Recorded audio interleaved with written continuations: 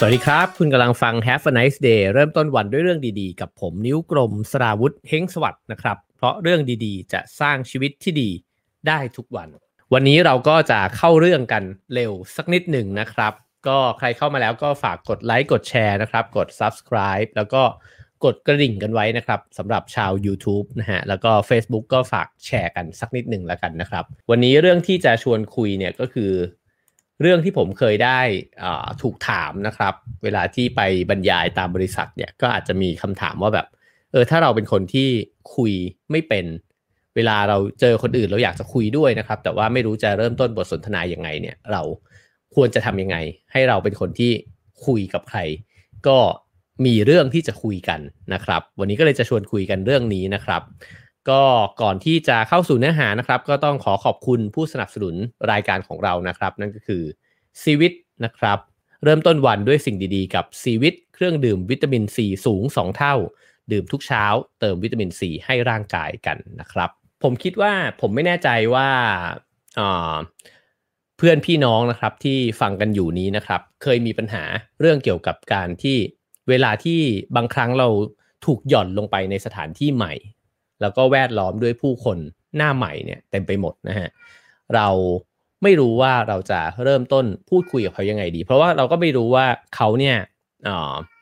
เขาสนใจอะไรใช่ไหมครับหรือกระทั่งอาจจะยังไม่รู้ด้วยซ้ำว่าเขาทำงานอะไรอยู่ที่ไหนเนี่ยบางครั้งเราก็อยากจะคุยนะครับแต่ว่าไม่รู้ว่าจะเริ่มต้นประโยคแรกเนี่ยว่ายังไงแล้วก็ยิ่งประโยคถัดๆไปก็อาจจะยิ่งยากขึ้นไปอีกนะครับผมก็เป็นคนหนึ่งที่มีปัญหาเรื่องนี้นะครับแล้วก็จริงๆแต่ก่อนเนี่ยถ้าเกิดว่าตอนเด็กๆตอนวัยรุ่นนี่ก็ขี้อายนะฮะแล้วก็เวลาถูกหย่อนลงไปในที่ใหม่ๆแบบนี้นะฮะก็จะประหม่ามากๆแล้วก็รู้สึกเหมือนปลาผิดน้ำนะครับไม่รู้ว่าเราจะอยู่ตรงไหนเอาตัวเองไปไว้ตรงไหนนะครับแล้วก็หาใครสักคนหนึ่งดีที่พอจะพูดคุยกับเราได้นะครับอาจจะลองพิมพ์กันเข้ามาก็ได้นะครับว่าปกติแล้วเนี่ยถ้าเจอคนแปลกหน้าเลยแล้วก็ยังไม่เคยรู้จักกันมาก่อนเนี่ยนะครับเพื่อนๆที่ฟังอยู่เนี่ยเริ่มต้นบทสนทนาด้วยประโยคอะไรถ้าไม่ใช่คำว่าสวัสดีนะครับลองพิมพ์กันเข้ามาก็ได้นะครับเผื่อว่าจะแชร์ไอเดียกันว่ามันมีประโยคไหนที่น่าสนใจแล้วก็เป็นการเริ่มต้นเปิดเรื่องนะฮะที่หรือว่าเปิดประตูเนี่ยให้เราได้คุยกันต่อได้นะครับวันนี้สิ่งที่ผมจะนำมาเล่าเนี่ยก็หยิบยกมานะครับจาก How to Have a Beautiful Mind ของ Edward de Bono เนี่ยอีกครั้งหนึ่งนะครับซึ่งหนังสือเล่มนี้เนี่ยในภาพรวมก็คือชวนกันคิดนะฮะแล้วก็หาวิธีในการที่จะทำให้เราเนี่ยเป็นคนที่ถ้าตามชื่อหนังสือก็คือเป็นคนที่มีจิตใจที่งดงามนะครับแต่ว่าคนที่มีจิตใจที่งดงามจะว่าไปแล้วเนี่ยก็คือคนที่เรารู้สึกว่าอยากอยู่ใกล้ด้วยนะครับเวลาอยู่ใกล้แล้วรู้สึกสบายใจพูดคุยด้วยแล้วเนี่ยรู้สึกว่าเราอยากคุยกับคนคนนี้ไปนานๆนะครับหรือว่าถ้าได้เจอครั้งหนึ่งก็รู้สึกว่าอยากจะเจออีกคุยแล้วสนุกดีนะครับในชีวิตเราเนี่ยก็คงจะมีคนที่เรารู้สึกแบบนั้นนะครับเพื่อนบางคนเนี่ย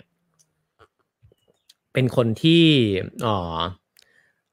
เรารู้สึกว่าถ้าเกิดเรามีความทุกข์เราก็อยากจะคุยกับคนคนนี้นะฮะเพื่อนบางคนจะมีความรู้สึกว่าถ้าเกิดว่าเราเบื่อเราอยากจะไปเจอไอ้คนคนนี้หรือคนบางคนเนี่ยเป็นคนที่ถ้าเราจัดงานปาร์ตี้อะไรสักอย่างหนึ่งหรืองานที่มันรื่นเริงนะฮะเรารู้สึกว่าขาดไอ้คนนี้ไปไม่ได้เลยนะครับหลายๆคนแชร์กันเข้ามานะครับว่าชื่ออะไรครับนะครับแล้วก็กินข้าวหรือยังนะฮะหรือว่ามีเพื่อนมาด้วยไหมนะครับหลายๆอันก็เป็นประโยคที่น่าสนใจนะครับเช่นกินข้าวมาหรือยัง ก็น่าสนใจดีนะครับหรือบางคนก็บอกว่าทักทายด้วยการเริ่มต้นพูดถึงอากาศนะครับว่าวันนี้อากาศดีเนาะนะครับหรือว่าบางคนก็บอกว่าทักว่าเสื้อเนี่ยสีสวยนะครับทักเรื่องเสื้อก็น่าสนใจเช่นกันนะครับในหนังสือเล่มนี้เนี่ยเอ็ดเวิร์ด เดอ โบโนเขียนไว้ในบรรทัดแรกของบทที่4นะครับว่าเป็นคนที่น่าสนใจเนี่ยสำคัญกว่าการเถียงชนะ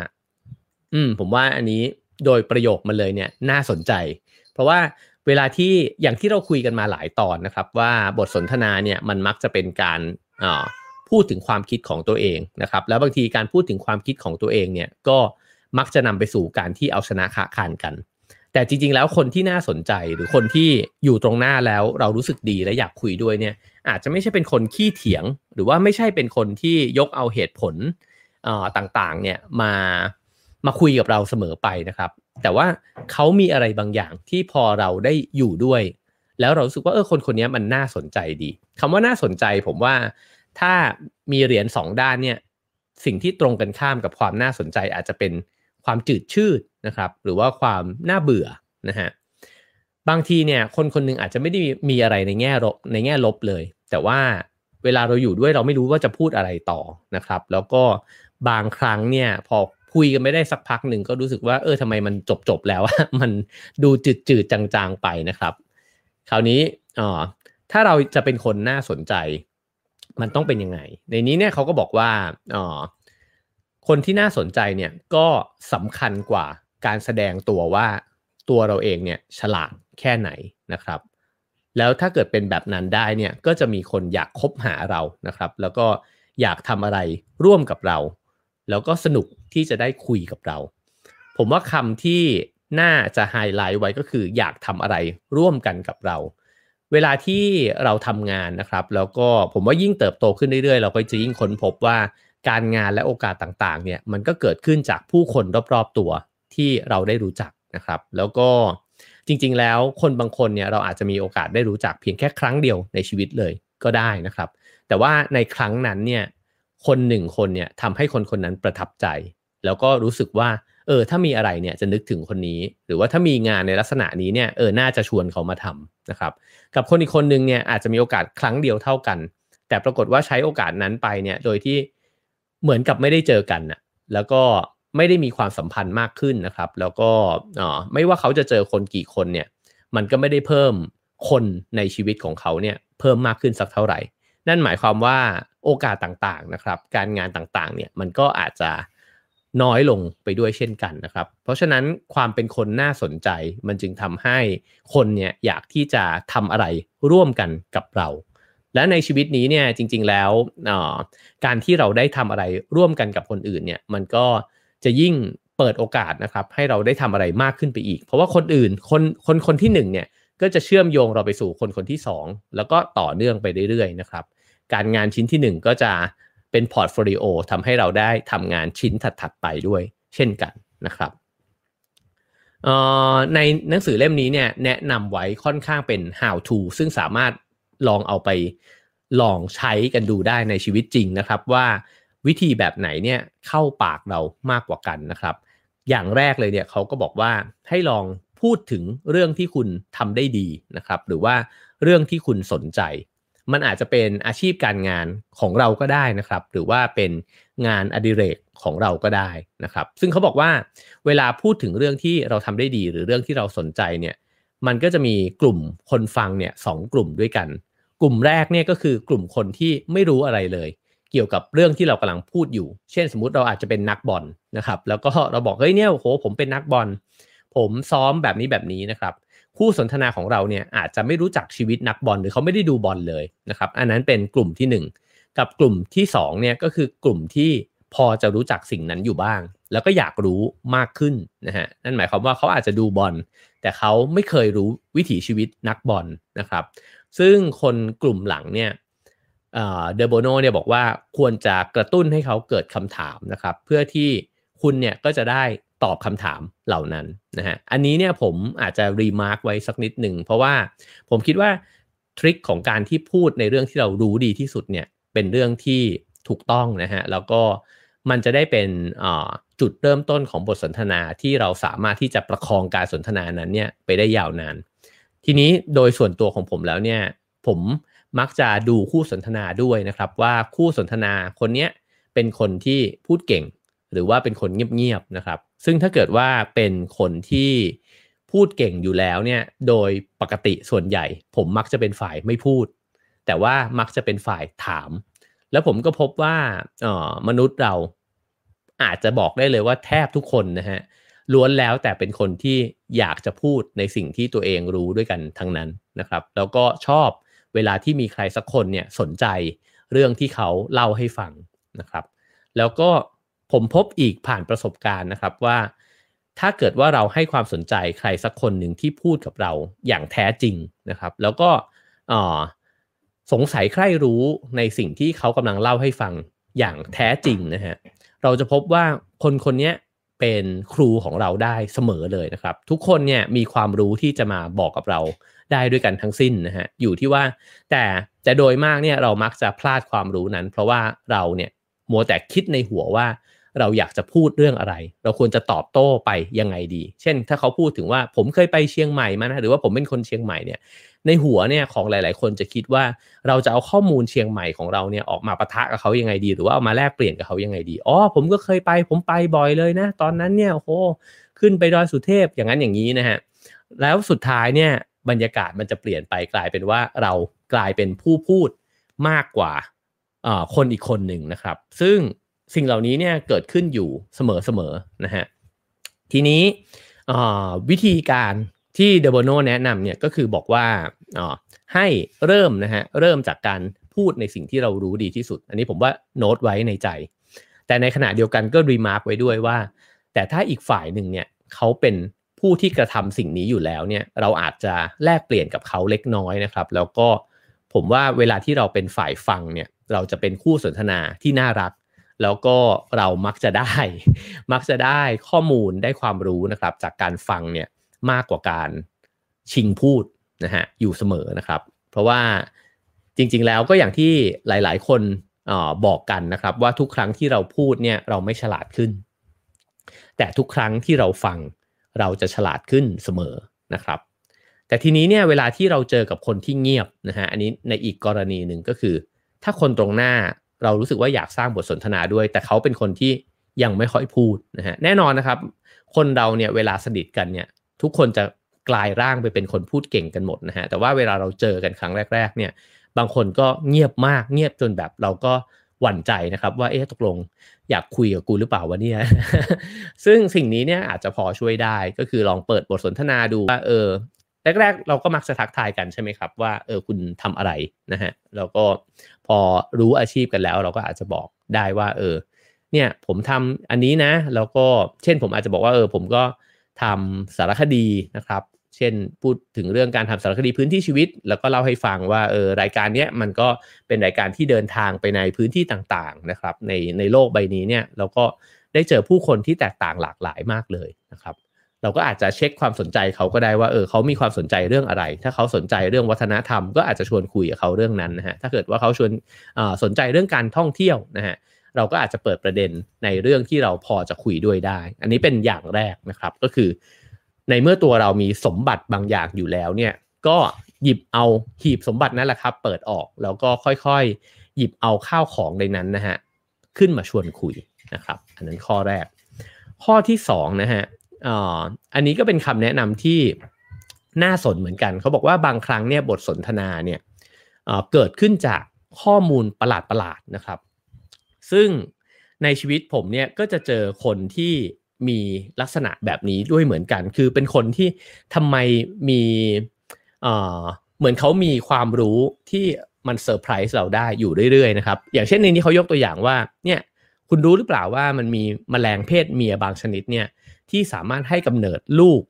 ที่เป็นแมลงเพศเมียเนี่ยโดยที่ไม่ต้องอาศัยตัวผู้นะครับเพียงแค่สร้างฮอร์โมนที่กระตุ้นการแบ่งเซลล์ได้เนี่ยไอ้เจ้าแมลงตัวนี้ก็ไม่ต้องพึ่งผู้ชายอีกต่อไปแล้วนะฮะอันนี้ก็อาจจะเป็นการเปิดบทสนทนาที่สนุกขึ้นก็ได้นะครับเนี่ยคุณรู้ไหมเนี่ยถ้าเกิดว่าเทคโนโลยีเนี่ยมันถูกประดิษฐ์ขึ้นมาแล้วใช้ในมนุษย์ได้เนี่ยเราก็ไม่ต้องง้อพวกผู้ชายแล้วแหละนะอันนี้ก็อาจจะเป็นคือวิธีการมันก็คือว่าถ้าใครดูสารคดีนะครับบ่อยๆหรือว่าคุยกับผู้คนบ่อยๆนะฮะอ่านหนังสือที่ไปจับเอาข้อมูลที่มันน่าสนใจมาเนี่ยก็คุณก็จะเป็นคนสนทนาที่เป็นคู่สนทนาที่น่าสนใจนะครับเพราะคุณก็จะพูดจาอะไรแบบนี้อยู่เรื่อยๆนะครับในวงสนทนาหนึ่งเนี่ยผมก็เคยชวนคุยนะครับเพราะว่าเพิ่งมาเจอกันครั้งแรกๆนะครับแล้วก็อาจจะมีการรินเครื่องดื่มกันแล้วก็ชนแก้วกันนะครับผมก็ระหว่างที่มันเงียบๆผมก็พูดขึ้นมาว่ารู้ไหมว่าทำไมเขาถึงชนแก้วกันนะครับแล้วผมก็เอาข้อมูลที่ เคยทราบมาเนี่ยลองมาแบ่งปันในกลุ่มนะฮะว่าจริงๆแล้วไอ้วัฒนธรรมการชนแก้วกันเนี่ยมันก็เกิดขึ้นตั้งแต่ในสมัยโบราณนะครับสมัยที่แบบเป็นอัศวินรบกันนะฮะแล้วเวลาที่เขาไปเจอกันแล้วเวลาไม่ว่าเป็นคนในกองทัพเดียวกันหรือว่าต่างกองทัพเนี่ยนะฮะมันมีการหวาดระแวงกันว่าจะมีการแย่งชิงอำนาจเกิดขึ้นหรือเปล่านะครับการชนแก้วเนี่ยมันเกิดขึ้นเพราะว่าอยากให้ชนแรงๆแล้วเครื่องดื่มของทั้งสองแก้วเนี่ยมันจะกระเด็นตกลงไปอยู่ในเครื่องดื่มของอีกฝ่ายหนึ่งนะฮะเพราะฉะนั้นเนี่ยถ้าเกิดมีการใส่ยาพิษลงไปเนี่ยสุดท้ายแล้วไอ้ของเหลวที่มันอยู่ในแก้วทั้งสองใบเนี่ยมันจะกลายเป็นส่วนผสมเดียวกันแล้วทั้งสองฝ่ายคุณก็ต้องดื่มเครื่องดื่มของอีกฝ่ายหนึ่งลงไปด้วยนะฮะนี่คือการสร้างความเชื่อใจเพราะฉะนั้นเนี่ยรากที่มาของการชนแก้วเนี่ยมันมาจากความไม่ไว้ใจนะอย่างเนี้ยมันก็เป็นข้อมูลที่ผมอ่านมาแล้วก็รู้สึกว่าน่าสนใจนะครับเวลาที่เราพูดขึ้นมากลางวงเนี่ยมันก็จะเป็นตัวเริ่มต้นบทสนทนาต่อไปว่าจริงเนอะเฮ้ยแล้วมันมีอย่างอื่นอีกไหมแล้วชนน้ำชาล่ะมันทำไมเขาถึงชนน้ำชากันนะครับหรือว่าก็คุยกันต่อไปบางคนอาจจะพูดขึ้นมาว่าตอนนั้นเนี่ยเขาไปลองเทสไวน์มาแล้วเขาก็เล่าให้ฟังอะไรแบบนี้นะฮะเราก็จะเริ่มเห็นว่าไอ้ข้อมูลแปลกๆนะฮะบางอย่างที่เราพูดขึ้นมาเนี่ยมันก็ทำให้วงสนทนาเนี่ยมันดำเนินต่อไปแล้วก็มีเรื่องราวที่น่าสนใจขึ้นนะครับแล้วถ้าเกิดว่าเราทำหน้าที่นี้เนี่ยบ่อยๆโดยที่ไม่จำเป็นจะต้องตั้งใจนะฮะไม่จำเป็นจะต้องตั้งใจผลิตบทสนทนาที่มันดูแล้วแบบไอ้นี่มันเป็นแหล่งข้อมูลมากเลยเนี่ยผมว่าทำไปอย่างธรรมชาติถ้าเรามีอยู่ในตัวเนี่ยมันก็จะออกมาเองในช่วงเวลาที่เหมาะสมนะครับเพื่อนๆก็จะเริ่มรู้สึกว่า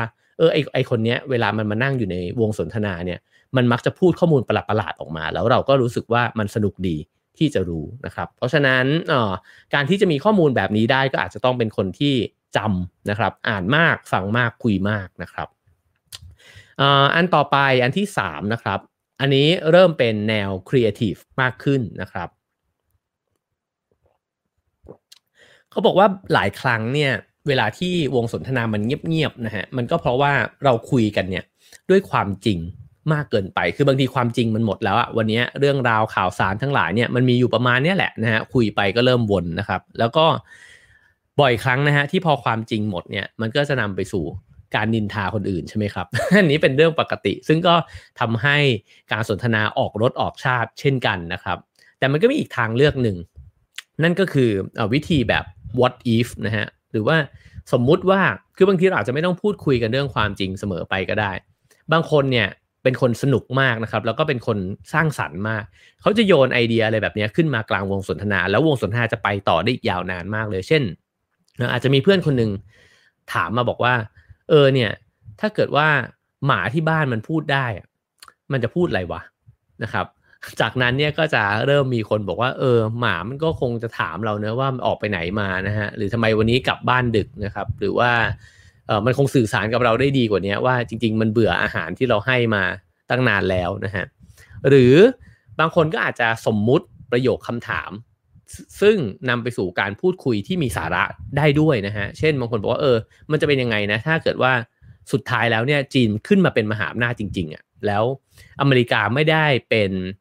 เจ้าโลกแบบที่เขาเป็นมาหลายสิบปีอีกต่อไปแล้วนะครับสิ่งต่างๆอะไรจะเปลี่ยนไปบ้างโอ้โหอันนี้ก็จะจุดประกายความคิดเนี่ยอีกมากเลยนะฮะซึ่งวงสนทนาแบบนี้หรือว่าประโยคเริ่มต้นบทสนทนาแบบนี้เนี่ยมันอาจจะสนุกตรงที่ว่าทุกคนสามารถใช้จินตนาการของตัวเองเนี่ยออกมาร่วมแจมในบทสนทนานั้นได้นะครับผมว่าความสนุกเนี่ยมันอยู่ตรงที่ว่าเราไม่ได้คุยกันว่าคุณรู้อะไรมาหรือว่าคุณเนี่ยฉลาดกว่าผมยังไงนะฮะเราโยนเรื่องความฉลาดกับความจริงเนี่ยทิ้งไปก่อนแต่ว่าฟังกันว่าถ้ามันเกิดสิ่งนั้นได้จริงๆนะฮะสมมุติมีคนโยนขึ้นมาบอกว่าคุณคิดว่าจะเป็นไงวะถ้าโควิดเนี่ยมันกลายเป็นสถานการณ์ปกติในโลกใบนี้ไปแล้วเลยอ่ะคือเราจะต้องอยู่กันแบบนี้ไปตลอดนะฮะหรือถ้ามันกลายพันธุ์ไปเนี่ยคุณคิดว่ามันจะเป็นยังไงไอ้บทสนทนาแบบสมมุติว่าแบบนี้เนี่ยมันเปิดจินตนาการนะครับแล้วก็ชวนให้แต่ละคนเนี่ยได้คิดโดยที่ไม่จำเป็นที่จะต้องรู้มากกว่าเพื่อนอีกคนหนึ่งเลยก็ได้นะครับแล้วก็ถ้ายิ่งเราอยู่กับวงสนทนาที่มีคนที่รู้สิ่งต่างๆในแง่มุมต่างๆเช่นนะฮะสมมุติว่าเราอยู่ในวงสนทนาที่มีคนนึงเป็นนักธุรกิจอีกคนนึงอาจจะเป็นเจ้าของร้านอาหาร อีกคนนึงเนี่ยอาจจะทำสตาร์ทอัพอยู่อีกคนนึงอาจจะยุ่งเกี่ยวกับเรื่องการเมืองอยู่นะครับหรือว่าอีกคนนึงเป็นนักสิ่งแวดล้อมเป็นนักวิทยาศาสตร์หรืออีกคนนึงเป็นหมอแบบเนี้ยคำถามแบบนี้เนี่ยพอมันเปิดขึ้นกลางวงเนี่ยโอ้โหคุณจะได้มุมมองที่หลากหลายมากๆนะครับแล้วก็ผมคิดว่านี่เป็นทางเลือกหนึ่งที่สามารถลองนำไปใช้กันได้เมื่อวงสนทนาเงียบคุณลองสมมุติอะไรขึ้นมาสักเรื่องหนึ่งแล้วก็มีคำถามหรือว่าหัวข้อที่มันอาจจะสนุกก็ได้นะฮะอาจจะไร้สาระไปเลยก็ได้หรืออาจจะน่าสนใจมากๆก็ได้เป็นจินตนาการที่แบบลองโยนเข้าไปแล้วก็เราอาจจะได้มุมมองใหม่ๆเกี่ยวกับเรื่องนั้นๆเนี่ยได้อีกเยอะเลยนะฮะผมว่าคำถามแบบนี้มีอะไรเยอะมากนะฮะเช่นจะเป็นยังไงถ้าเกิดว่าโลกเนี่ยมันอุณหภูมิสูงขึ้น3 องศาเซลเซียสจริงๆนะฮะจะเป็นยังไงถ้าเกิดว่าแผ่นดินหลายๆที่ในโลกใบนี้มันหายไปจริงๆจะเป็นยังไงถ้าเกิดว่าโครงการดาวอังคารเนี่ยมันสำเร็จแล้วเราสามารถขึ้นไปอยู่บนนั้นได้จริงๆนะครับคือบทสนทนาเหล่านี้เนี่ยมันทำให้วงสนทนาเนี่ยมันน่าสนใจแล้วก็มันได้เหลาสมองนะฮะได้ขัดเกลาเอาเรื่องต่างๆเนี่ยมาปะทะกันนะครับมันก็จะไม่น่าเบื่อนะครับอีกอันนึงซึ่งก็เป็นวิธีการสนทนาแบบครีเอทีฟเช่นกันนะครับก็คือลองหาทางเลือกกันดูนะฮะเพราะว่าเขาบอกว่าวงสนทนาเนี่ยพอมันขับเคลื่อนไปได้ถึงจุดหนึ่งเนี่ยมันมักจะนำมาซึ่งการโต้เถียงกันใช่ไหมครับมันก็อาจจะแบบว่าคุยกันไปถึงจุดนี้แล้วก็คนเนี้ยคิดอย่างนี้อีกคนนึงเนี่ยคิดอย่างหนึ่งนะครับแต่ว่าถ้าเกิดว่ามันมีคนนึงเนี่ยพูดขึ้นมาบอกว่าเฮ้ยมันมีทางเลือกอื่นอีกหรือเปล่ามันมีระหว่างที่ A กับ B เถียงกันอยู่เนี่ยถ้า C มันจะเป็นยังไงนะครับหรือบางครั้งเนี่ยมันมีข่าวสารบางอย่างที่มันราวกับว่าสรุปไปแล้วเนี่ยแต่คนคนนี้อาจจะสร้างทางเลือกขึ้นมาได้ในความคิดนะครับว่าเฮ้ยมันมีโอกาสที่จะเป็นอย่างอื่นได้อีกไหมลองดูข้อมูลนะครับว่าเช่นสมมุติมีคนนึงไปอ่านข่าวมาแล้วบอกว่าเนี่ยเอาในเมืองไทยก็ได้แต่ในนี้เป็นข้อมูลจริงนะฮะข้อมูลจริงเนี่ยบอกว่าสหรัฐอเมริกาเนี่ย 75% ของคู่แต่งงานเนี่ยมาจากคนที่ทำงานอยู่ด้วยกันนั่นก็คือคนทำงานออฟฟิศเดียวกัน 75% เลยนะฮะเขาก็เลยถามบอกว่ามันมีทางเลือกอื่นอีกไหมนะฮะพอเริ่มต้นบทสนทนาแบบนี้ปุ๊บเนี่ยมันก็จะเริ่มคุยกันแล้วเฮ้ยบ้าเดี๋ยวนี้ไม่น่าเป็นแบบนั้นแล้วนะเพราะว่ามันมีเว็บหาคู่ตั้งเยอะแยะแอปหาคู่เนี่ยเกิดขึ้นแบบแม่นๆเยอะมากเลยเพื่อนที่เคยเข้าไปอาจจะเล่าให้ฟังว่าโอ้โหมันมีเขียนสเปคมาชัดเลยนะแล้วอัลกอริทึมมันจะจับแมทช์เรากับคนอีกคนนึงได้อย่างแม่นยำเลยบางคนก็อาจจะบอกว่าเฮ้ยผมเพิ่งอ่าน Homo Deus มาแล้วก็ในนั้นเนี่ยบอกว่าแอปต่างๆเนี่ยมันอาจจะรู้เรื่องของตัวเราเนี่ยมากกว่าเราซะอีกนะมันอาจจะรู้ว่าเราเนี่ยคู่ควรกับใคร คือถ้าคุณแต่งงานกับคนนี้คุณจะมีปัญหาน้อยเนี่ยมากกว่าตัวเราเองอีกนะครับมันก็จะเริ่มสารบทสนทนาไปเป็นทางเลือกละว่าจริงๆแล้วทางเลือกอื่นเนี่ยที่มันจะไม่ต้องจับคู่กันในที่ทำงานเดียวกันเนี่ยมันเป็นอะไรไปได้อีกบ้างนะครับหรือเขาบอกว่าอีกแฟกต์นึงอีกข้อมูลหนึ่งเนี่ยบอกว่ามีการบอกว่าประเทศที่นับถือศาสนาโรมันคาทอลิกเนี่ยนะฮะมีอัตราการฆ่าตัวตายต่ำนะครับแล้วก็โดยเหตุผลซัพพอร์ตก็คือว่าเพราะบทบัญญัติที่เคร่งครัดทางศาสนาเนี่ยทำให้มีสมมติฐาน2อันก็คือว่าเพราะว่าบทบัญญัติที่เคร่งครัดทางศาสนาเนี่ยไม่สนับสนุนให้ฆ่าตัวตายนะครับหรือว่าเพราะว่าคนที่ฆ่าตัวตายเนี่ยไม่ได้สิทธิ์ในการฝังศพในสุสานของโบสถ์นะครับก็เลยไม่มีการลงบันทึกไว้นั่นหมายความว่าอันแรกเนี่ยก็คือคนเชื่อในความเชื่อหรือบทบัญญัติของศาสนานะครับก็เลยปฏิบัติตามอันที่2เนี่ยตรงกันข้ามก็คือจริงๆแล้วมีคนฆ่าตัวตายแต่พอฆ่าตัวตายแล้วคุณไม่ได้รับการบันทึกไว้ในบัญชีที่ถูกต้องนะฮะของสุสานของโบสถ์เนี่ยจึงไม่มีตัวเลขนั้นสำหรับคนฆ่าตัวตายเพราะฉะนั้นเนี่ยมันก็จะเปิดโอกาสให้คิดต่ออีกนะฮะว่า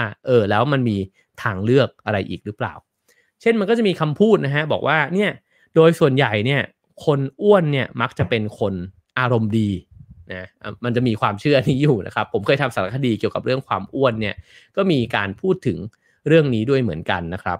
ก็เพราะฉะนั้นมันก็จะพูดคุยเรื่องทางเลือกนะครับว่าจริงๆแล้วมันเป็นแบบนั้นจริงไหมนะครับ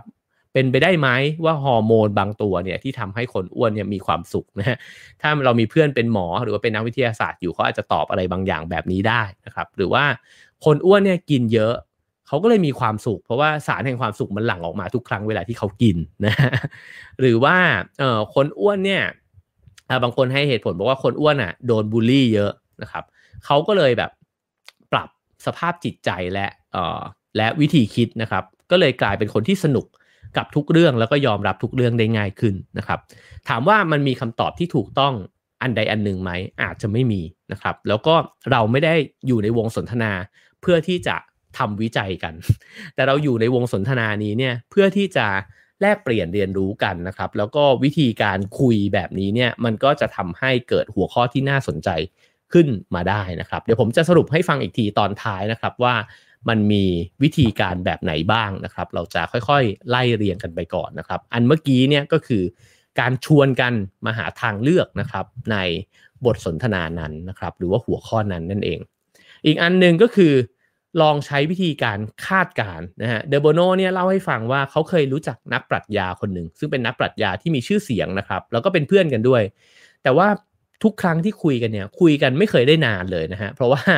มุมมองที่มีต่อการสนทนาเนี่ยแตกต่างกันเดโบโนเนี่ยเป็นนักที่เป็นนักนวัตกรรมอ่ะเหมือนพยายามที่จะคิดสร้างสรรค์อยู่เรื่อยๆนะครับเขาก็จะหาวิธีการที่จะทำให้การพูดคุยเนี่ยมันนำไปสู่สิ่งที่มันต่อยอดมากขึ้นไปนะครับแต่ว่าเขาบอกว่าเพื่อนเขาที่เป็นนักปรัชญาเนี่ยมักจะต้องการสนทนาเพื่อนำไปสู่ข้อสรุปนะฮะถามว่ามันมีสิ่งใดผิดกว่าสิ่งใดหรือเปล่ามันก็ไม่มีนะฮะมันอยู่ที่เจตนาของแต่ละคนว่าเรากำลังพูดคุยเพื่อนำไปสู่อะไรนะฮะแต่ว่าเขาพยายามสะกิดให้เห็นว่าบางครั้งการบทสนทนาที่พยายามที่จะหาข้อสรุปมากเกินไปเนี่ยมันเครียดนะครับแล้วมันก็อาจจะทำให้คู่สนทนาเกร็งแล้วก็บางทีเนี่ยเรารู้สึกว่าเราไม่ได้มีความรู้เท่าเขาอะเราก็ไม่อยากที่จะคุยกับคนแบบนั้นสักเท่าไหร่ก็คือพยายามมุ่งเป้ามากๆอะเหมือนแบบว่ามีจุดโฟกัสมากๆว่านี่เรากำลังคุยเรื่องอะไรกันอยู่เฮ้ยคุณอย่าออกนอกประเด็นดิผมขอดึงกลับเข้าประเด็นมีนะครับคนแบบนี้ผมว่าเราเจออยู่บ่อยๆในชีวิตนะครับซึ่งบางครั้งเนี่ยถ้ามันเป็นการประชุมเฮ้ยเข้าใจได้แต่บางทีมันเป็นการคุยกันบนโต๊ะกินข้าวนะครับแล้วก็พอมันเป็นแบบนั้นเนี่ยมันก็จะฝืดทันทีแล้วก็บางทีมันก็เกิดความอึดอัดขึ้นในวงสนทนานะครับเดโบโนเลยบอกว่าจริงๆแล้วการสนทนาสำหรับเขาเนี่ยมันเหมือนการปีนเขามากกว่านะครับก็คือเราค่อยๆต่อยอดบันไดกันไปทีละขั้นแล้วก็พาวงสนทนาเนี้ยไปสู่ความคิดใหม่ๆนะครับไปสู่ไอเดียใหม่ๆความเป็นไปได้ใหม่ๆจินตนาการใหม่ๆนะครับเพราะฉะนั้นเนี่ยการคาดการณ์มันจึงเกิดขึ้นได้มันไม่จำเป็นที่คุณจะต้องเช็คตลอดเวลาว่าจริงเหรอคุณไปรู้มาจากไหนคุณลองเอางานวิจัยออกมากางสิแบบนี้นะ ถ้าคุณเจอเพื่อนแบบนี้คุณจะเครียดมากนะครับฉะนั้นบทสนทนาเนี่ยมันสามารถที่จะคาดการณ์แล้วก็จินตนาการได้นะครับการที่เราเปิดโอกาสให้เพื่อนๆในวงสนทนาเนี่ยได้ใช้ทั้งการคาดการณ์และจินตนาการเนี่ยมันก็จะทำให้เราเนี่ยเป็นผู้สร้างบทสนทนาที่น่าสนใจขึ้นได้นะครับถ้าเรามัวแต่มองหาความจริงอย่างเดียวเนี่ยมันก็อาจจะเครียดแล้วก็ฝืดนะครับเขาบอกว่าอย่าลืมว่าการสนทนามันมีคุณค่าอีกอย่างหนึ่งด้วยนอกจากการที่ทำให้เราฉลาดขึ้นการที่ชวนคุยกันเรื่องข้อมูลข่าวสารนะครับมันมีคุณค่าเรื่องของความบันเทิงอยู่ด้วยนะครับเพราะว่าเวลาที่เราคุยกันเนี่ยจริงๆแล้วเราก็ต้องการความสนุกสนานอยู่ในนั้นด้วยนะครับเพราะฉะนั้นลองสังเกตตัวเองดูว่าเราเนี่ยเป็นคนที่คุยแล้วรู้สึกสนุกหรือเปล่าตัวเราเองเนี่ยสนุกหรือเปล่าแล้วคนอื่นที่เขาคุยกับเราเนี่ยเขารู้สึกสนุกไปกับเราหรือเปล่านะครับอันนี้ถ้าเกิดสังเกตเห็นแล้วอาจจะค่อยๆแก้ไขตัวเองได้นะครับก็ยืดหยุ่นมากขึ้นนะครับแล้วก็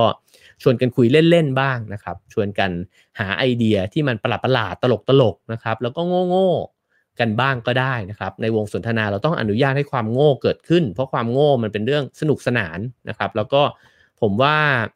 บทสนทนาโง่ๆบ้างเนี่ยมันทำให้เรารู้สึกน่ารักกันน่ะเราไม่ต้องเกรงว่าโอ้โหนี่พี่พูดมากันฉลาดทุกประโยคเลยอ่ะผมจะโยนอะไรทุเรศออกไปบ้างได้หรือเปล่านะครับก็อันนี้ก็เป็นเรื่องที่สามารถสร้างบรรยากาศแบบนี้ให้เกิดขึ้นได้อีกอย่างหนึ่งนะฮะก็คืออันนี้ก็เป็นวิธีคิดแบบครีเอทีฟเช่นกันนะฮะครีเอทีฟเนี่ยมักจะชวนคุยว่าถ้าเกิดว่ามันมีองค์ประกอบ2อย่าง A กับ B เนี่ยที่มันไม่เกี่ยวกันเลยนะถ้าเป็นคนทั่วๆไปอาจจะไม่ได้สนใจอะไรมากเท่าไหร่หมายถึงว่าคนที่อาจจะไม่ได้สนใจสิ่งที่มันเป็นความคิดสร้างสรรค์นะครับก็จะเห็นว่า A เนี่ยไม่เกี่ยวกับ B แล้วเวลาคุยเรื่อง A อย่าเพิ่งคุยเรื่อง B เพราะมันไม่เกี่ยวกันนะครับแต่ว่า คนที่ชอบสนุกกับความคิดสร้างสรรค์มักจะนำเอา A กับ B ที่โคตรจะไม่เกี่ยวกันเลยเนี่ยอยู่ๆก็โยนมาว่ามันเกี่ยวกันไหมคุณคิดว่าถ้ามันเกี่ยวกันเนี่ยมันจะสนุกขึ้นไหมนะครับเช่นสมมุติว่าตอนนี้เซิร์ฟสเก็ตเนี่ยมันได้รับความนิยมใช่ไหมครับคนเล่นเยอะมากเลยเนี่ยแล้วก็อาจจะมีคนหนึ่งที่เขาเป็นหมอสมมุตินะฮะเขาก็อาจจะบอกว่าเอ้ยเซิร์ฟสเก็ตกับคลินิกมันเกี่ยวกันไหม ซึ่งจริงๆมันอาจจะแบบแวบแรกคือไม่เกี่ยวกันเลยนะครับแต่พอโยนเข้าไปในวงสนทนาแล้วเนี่ยเราอาจจะได้เห็นว่าเฮ้ยมันเกี่ยวกันเหมือนกันนะเพราะว่าเราอาจจะลองถามหมอว่าเอ้ยช่วงนี้มีคนแข้งขาหักเนี่ย เข้าไปที่คลินิกบ่อยมากขึ้นหรือเปล่านะครับซึ่งมันก็อาจจะชวนคุยไปได้อีกว่าเอ้ยหรือว่าจริงๆแล้วคลินิกที่ให้บริการอยู่ใกล้ๆลานที่เขาไปเล่นเซิร์ฟสเก็ตกันเยอะๆเนี่ยเฮ้ยคุณกลับรายได้ดีขึ้นนะครับอันนี้เป็นแค่ตัวอย่างที่ผมยกมาสนุกๆนะครับแต่ผมคิดว่านี่เป็นจุดเริ่มต้นของบทสนทนาที่น่าสนใจได้เช่นกันนั่นก็คือมันก็จะมีคนหลายๆคนหลายๆคนในชีวิตเรานะครับที่ชอบพูดเรื่องแบบนี้ว่าเอ้ยคุณว่าไอ้เรื่องนั้นกับเรื่องนี้มันเกี่ยวกันยังไงนะครับซึ่งเราสามารถที่จะเป็นคนนั้นได้ด้วยเช่นกันนะครับผมว่าอย่างสมมุติตอนนี้ Clubhouse กำลังได้รับความสนใจนะครับแล้วคนคนหนึ่งอาจจะ work from home อยู่ก็อาจจะตั้งสมมุติฐานขึ้นมาก็ได้คุณคิดว่า Clubhouse กับ work from home มันเกี่ยวกันไหมนะฮะเป็นไปได้หรือเปล่าที่เราใช้เวลาอยู่กับบ้านมากขึ้นเนี่ยแล้วเราก็เลยมีเวลาเข้าไปใน Clubhouse ถ้า Clubhouse มันเกิดขึ้นในช่วงเวลาที่ไม่ใช่โควิดมันจะฮิตขนาดนี้ไหมนะครับนี่ก็เป็นการจุดบทสนทนาที่นำเอา2เรื่องที่ดูเหมือนไม่เกี่ยวกันเนี่ยให้มาเกี่ยวกันนะครับผมว่าสิ่งเหล่านี้เนี่ยมันเป็นทริคนะครับแต่ทริคเนี่ยพอนำไปฝึกมันจะกลายเป็นทักษะนะครับแล้วก็คนบางคนสามารถใช้บทสนทนาเหล่านี้เนี่ยได้ในชีวิตประจำวันเนี่ยอย่างลื่นมากลื่นไหลมากๆเขาไม่ได้มานั่งคิดนะครับว่าเฮ้ยเดี๋ยวเราสอดแทรกเข้าไปว่า A กับ B เกี่ยวกันยังไงดีกว่านะครับแต่ว่ามันกลายไปเป็นนิสัยของเขาไปแล้วนะครับผมเนี่ยเป็นคนหนึ่งที่ชอบโยนบทสนทนาแบบ A กับ B เกี่ยวกันยังไงนะครับก็คิดว่าสามารถที่จะนำไปใช้ได้เช่นกันนะครับ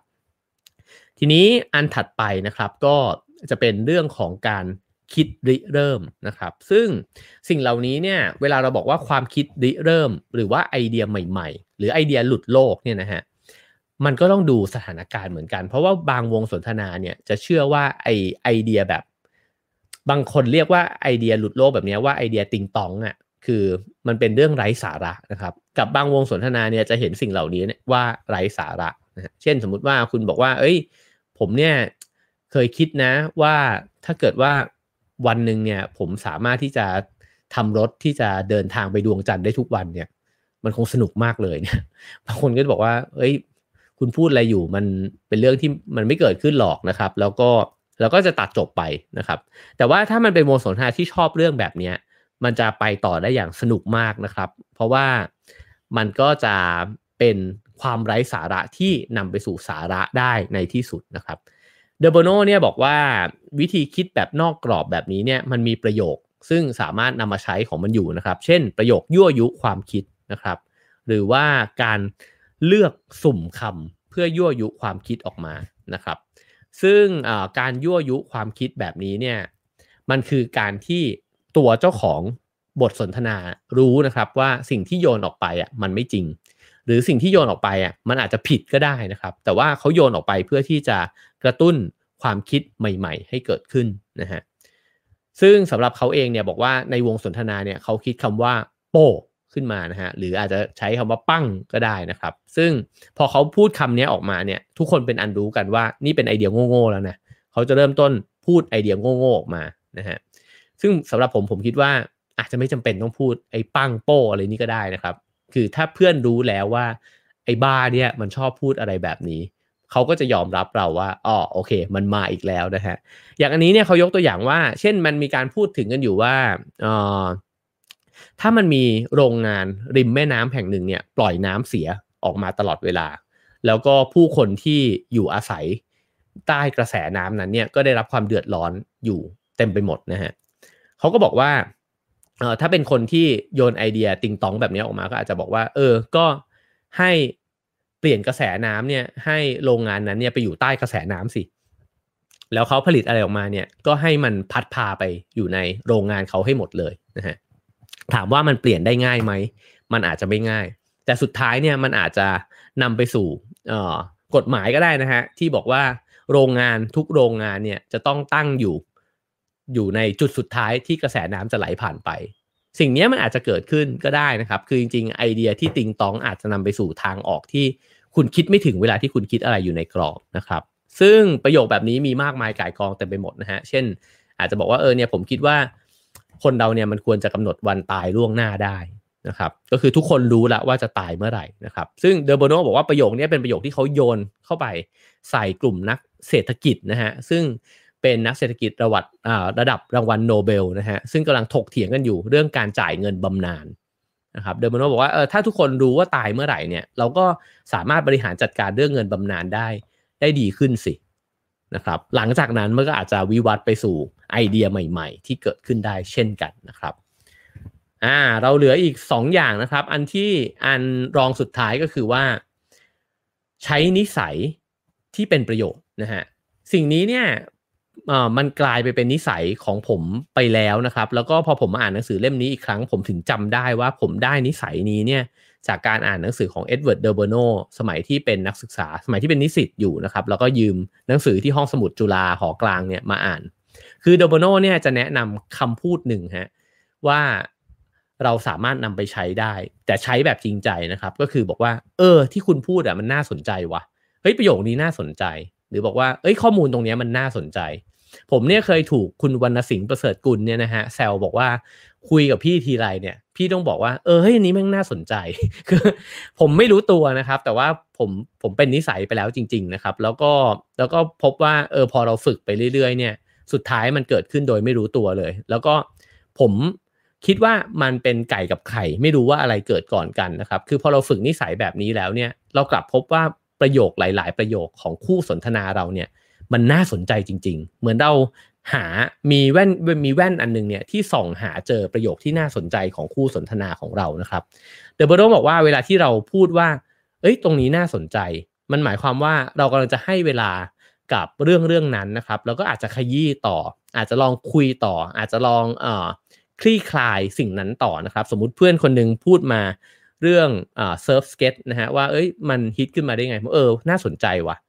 มันเป็นไปได้ไหมว่าตอนนี้เนี่ยคนไม่มีเวลาไปเที่ยวอะไรแบบนี้นะฮะมันก็จะนำไปสู่สิ่งอื่นๆเพราะฉะนั้นเวลาที่บอกว่าตรงเนี้ยน่าสนใจเราสามารถที่จะลองซูมอินเข้าไปแล้วก็ขยายสิ่งนั้นนะฮะเพื่อที่จะพูดคุยกันต่อในแง่มุมต่างๆได้นะครับตรงนี้เนี่ยสามารถฝึกได้เลยนะฮะว่ามีประโยคนี้ติดอยู่ในปากนะครับ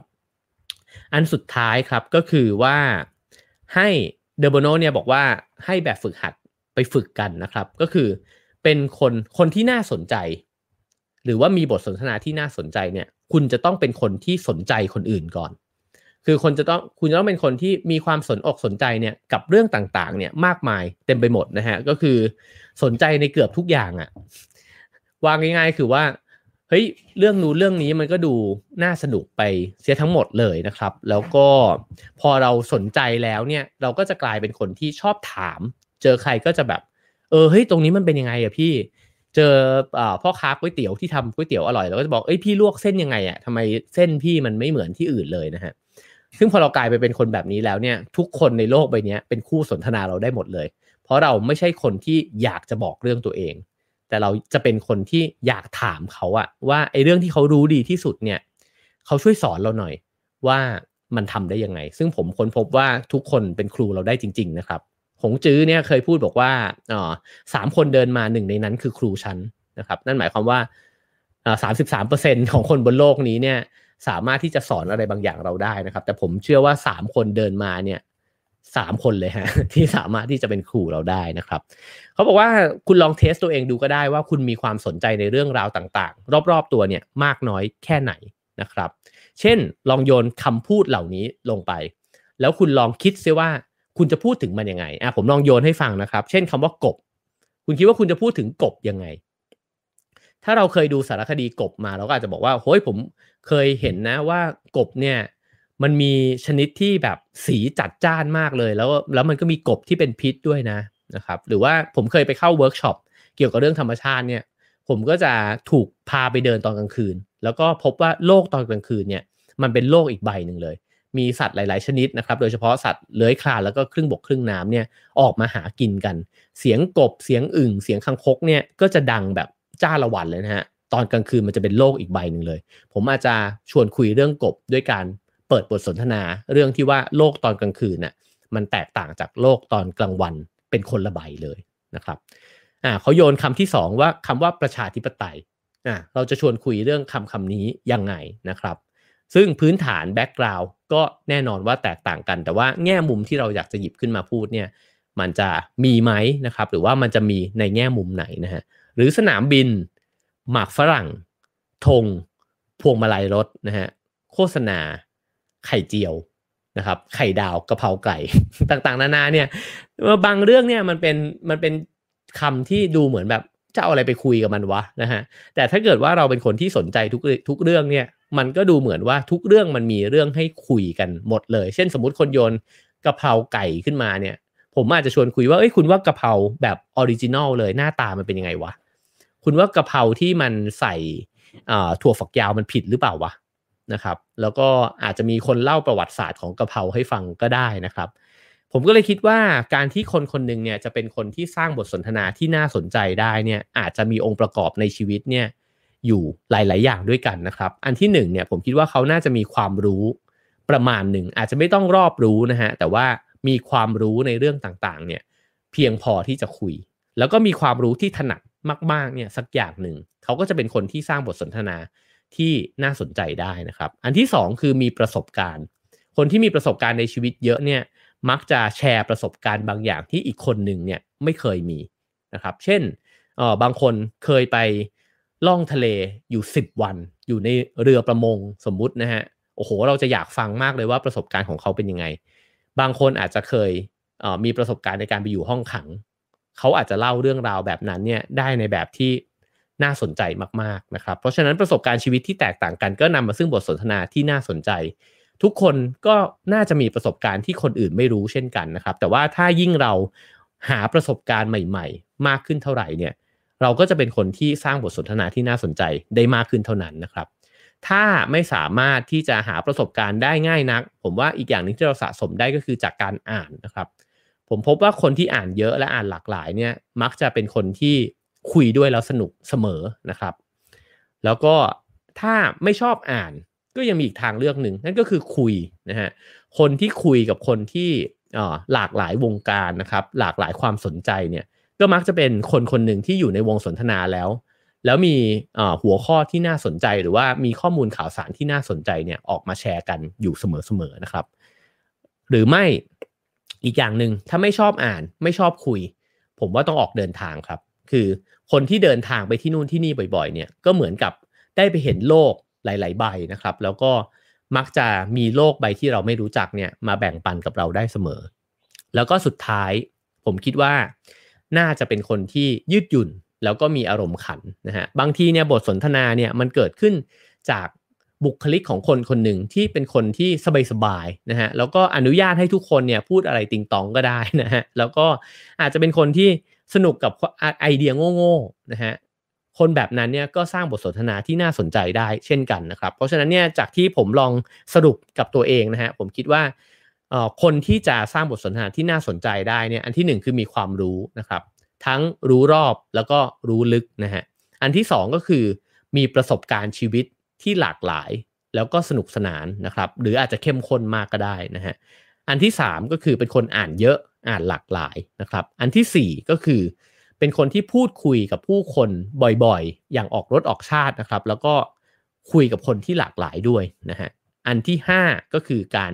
เดินทางนะครับคนที่เดินทางบ่อยๆนะครับก็จะมีเรื่องที่น่าสนใจมาเล่าสู่กันฟังอันที่6ก็คือเป็นคนที่ยืดหยุ่นและมีอารมณ์ขันนะครับ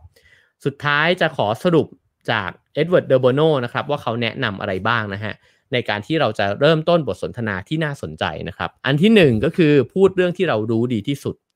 อันที่2ก็คือพูดข้อมูลที่น่าสนใจนะครับเช่นคุณรู้ไหมว่าม้าน้ำเนี่ยมันเป็นสัตว์ที่มีความเป็นหญิงมากที่สุดในโลกตัวเมียเนี่ยสามารถออกไข่ให้ตัวผู้ผสมพันธุ์แล้วตัวเมียเนี่ยก็มอบหมายไข่ที่ผสมแล้วเนี่ยให้ตัวผู้เนี่ยฟักออกมาเป็นตัวนะฮะก็คือพอผสมพันธุ์เสร็จแล้วเนี่ยตัวผู้ก็รับผิดชอบไป นะครับอันนี้คือข้อมูลที่น่าสนใจอันที่3คือลองสมมุติอะไรบางอย่างขึ้นมากลางวงสนทนานะครับเฮ้ยสมมุติว่าถ้าโควิดมันวิวัฒน์ไปกลายเป็นโรคที่มันเลวร้ายขึ้นกว่านี้อีกเนี่ยคุณคิดว่าจะเป็นไงสมมุติว่าถ้าเราสามารถไปอยู่บนดาวอังคารได้จริงๆคุณคิดว่ามันจะเป็นยังไงนะครับอันต่อไปก็คือลองหาทางเลือกอื่นนะครับก็คือลองหาคำตอบอื่นเฮ้ยคุณพูดบอกว่าคำตอบมันเป็นแบบนั้นแต่จริงๆแล้วมันมีสิทธิ์ไหมที่คำตอบจะเป็นแบบอื่นได้นะครับอันที่6ก็คืออย่าลืมเรื่องความบันเทิงในการสนทนาด้วยนะครับอย่าพยายามสนทนาเพื่อหาข้อสรุปเพียงอย่างเดียวอันที่7ก็คือพยายามโยง A กับ B ที่ไม่เกี่ยวกันเลยโยนเข้าไปใน